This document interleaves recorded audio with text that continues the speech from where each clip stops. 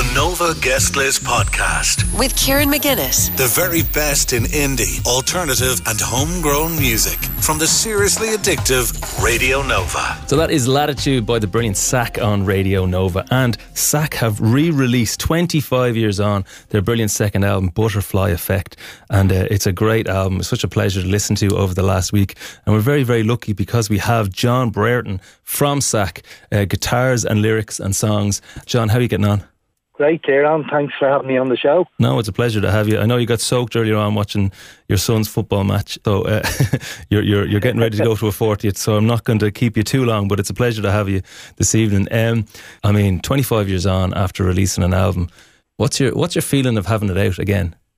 Oh, it's brilliant. I mean, especially the vinyl arrived there the other day, so it only came out on CD 25 years ago and only in Ireland, so it's getting a worldwide release on digital CD and double vinyl as well, so that's amazing. I mean, we always thought we had made a really good record, and I think the songs still stand up 25 years later, so it's great. Look, it feels amazing. Yourself, the vinyl, having that thing in your hands as well, it's great, Yeah, it's mad, just that physical thing. I remember on our last album, when the vinyls came, it felt like the album was made, or something. There was something like that, yeah.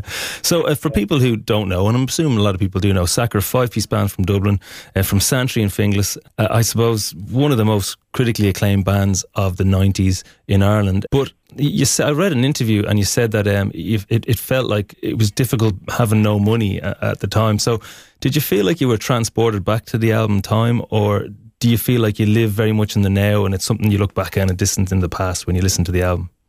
I know, that's, as I say, that's one good thing about the album. I mean, music, it kind of comes around in cycles, I mean, like bands like the Fontaines and to these older ears, like they're nothing that new, as great as they are.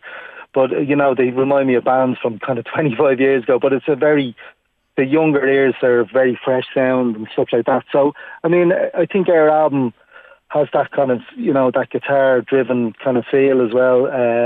It could be released by a band who are only in their early 20s, so it's very much in the now, I think, I mean, it still sounds up, so I'm very, I wouldn't be dwelling on the past. Obviously, I remember making it, and at the time, as I said, we were only signed to a very small Irish indie label, it was just even getting the record recorded, and it was a kind of a challenge, because especially in the 90s, there wasn't that money going around, and there was no, home recording, and all that kind of digital home recording has transformed, making albums, I'd always felt that it didn't get a fair crack of the whip, you know what I mean? So it's just wonderful to have a second go at it.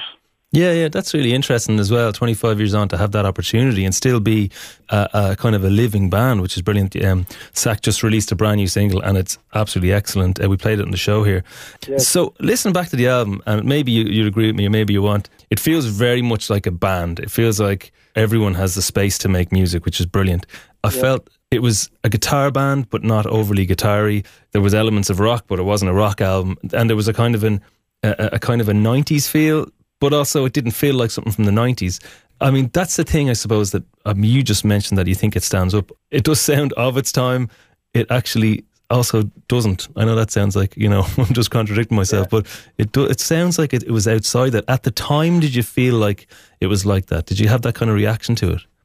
I'm not sure. I mean, I think, I was talking to someone about this the other day. They were saying, what would you define your sound as? I suppose we had elements of kind of 90s English indie with elements of 90s American alt rock as well, you know what I mean?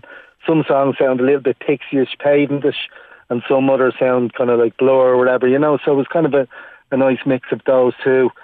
Our first album, we were a 5-piece, but we had a keyboard player. So when we lived in London then, we were signed to a small independent label called Lemon Records, and we shared an office with Blur's label Food Records, and this was around the time the kind of whole Rule Britannia was around 1994, 95. And we were hanging out in the local pub, the Good Mixer in Camden, playing pool with Blur, and Elastic over there, Pulp, all those kind of bands, and all. It was a great time to be around England. But as well as that, it was the English press were very much about that whole Rule Britannia thing. Tracy Emin, Damon Hirst as well. They were pushing their own, and so it was tough to be an Irish band in that situation. So we came home and we lost our keyboard player and gained another guitar player, Dave Dorgan. So he was a big Tom Verlaine fan from television. So he gave us a different edge, you know. So I think it's about, you know, yourself, Kieran, it's ultimately about songwriting, you know, and I think the songs are very well written, you know, and like Martin McCann's a great singer, and you know, he's still sounding great, and I think ultimately that's what kind of your ear gravitates, whether it's a good song or not, you know. Yeah, the melody stands out. Yeah. I was listening through the songs, and it's a great album. There's a song, Blood Lover, sounds really like Morrissey solo. And then I went and looked further into into the bio, and Morrissey then became a massive fan and took you on, it looks like a massive tour. Just, that must have been absolutely incredible for that to happen. How did that come about? We were playing in Whelan's one night, and there was a band supporting us called Sunbear. Morrissey had a house in Dublin, I think it was in Malahide, and his solicitor in Dublin managed Sunbear. He was coming down to see Sunbear, and he missed them, and the lads in the band, who are big fans of ours, said, you should really stick around, I think you might like Sack. So he stayed, and Martin, our singer, is a huge Morrissey fan, I was, and he we had started the first song, he tipped and he said, look who's standing against the wall, you know, and I looked over there he was, propping up the wall. Jesus. And it was like Martin kind of went white, you know, but anyway, he kept going. And then we were up in the old dressing room in Whelan's upstairs, and I remember, but Morrissey came up and all, and it was like, and we got a message then from his solicitor a few days later saying he really thought the gig was excellent and he wants to help you out in whatever way he can. Don't know what way yet, but then anyway, then we got another call a while later saying, look, he's going on a world tour, do you want to play with him, support him? So I was like, yes please. So yes please. And so we started in Belgium and then went all over Europe and then into America and stuff like that. And it was incredible because his fan base were like, it's like Beatlemania, and especially in America. You'd arrive at about 1 or 2 o'clock into the venue, and like people would have camped out overnight and I'll just be up the front to touch him. And it was just insane. I mean, like we were playing 15,000 seaters, you know, and doors at 6:30. We went on at 8 o'clock, and the venues were full. And it just felt amazing. It was brilliant. Yeah, no. Like on the first gig, we were kind of standing still and real nervous. By the time we got to America, like we were throwing the shapes and, you know, eye contact the front row and all those things you do when you're playing big stadiums, and it was just selling loads of merch and all. Like we were on fire.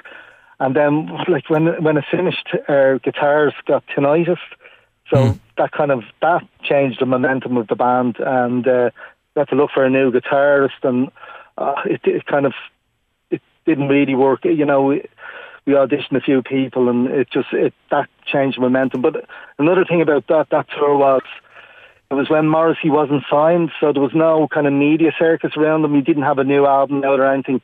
It was only when he released the Irish Blood English Heart album a year or two later that he became everyone's favourite pop star again. And so we were kind of unlucky in that regard. I mean, we were going down brilliantly with his crowd, but there was no reviews, no record company looking at seeing how we were doing, because we were going down really well. But so we were lucky in one regard and unlucky. And I think, you know, when they say bands get a break or whatever, could have been our break, but it didn't happen. So that was the hard luck story in a way. Well, this is it. Like, you know, albums, great art, all that kind of stuff is always just a mixture of, like, you know, kind of hard luck stories and just moments that could have been something else. But look, it's a brilliant album, Butterfly Effect, 25 years old this week. Go and check it out on Glorious Vinyl. We're going to play one more song, John. We're going to play Laughter Lines, which I think really stuck out to me as being a great tune. Can you tell us a little bit about it before we play it? Well, I know it's to go back to Morrissey, and he said, oh, it shall be number one forever, you know, which was obviously a great quote for us to use in media. It's a real bittersweet song. I mean, the opening line, I drink to forget, but I only remember and all. Like, it's a great opening salvo to a tune, but it's always been a huge live favourite, and it always gets people, you know. So it's one that we always play. It is a great tune. Yeah, it's a great tune. And if you want to see it live, SAC are playing in the Workman's Cellar May the 21st, and tickets you can go and get on Eventbrite. Thank you so much for chatting to us, John. This is Laughter Lines by SAC on Radio Nova. The Nova Guest List Podcast with Kieran McGuinness. The very best in indie, alternative and homegrown music from the seriously addictive Radio Nova.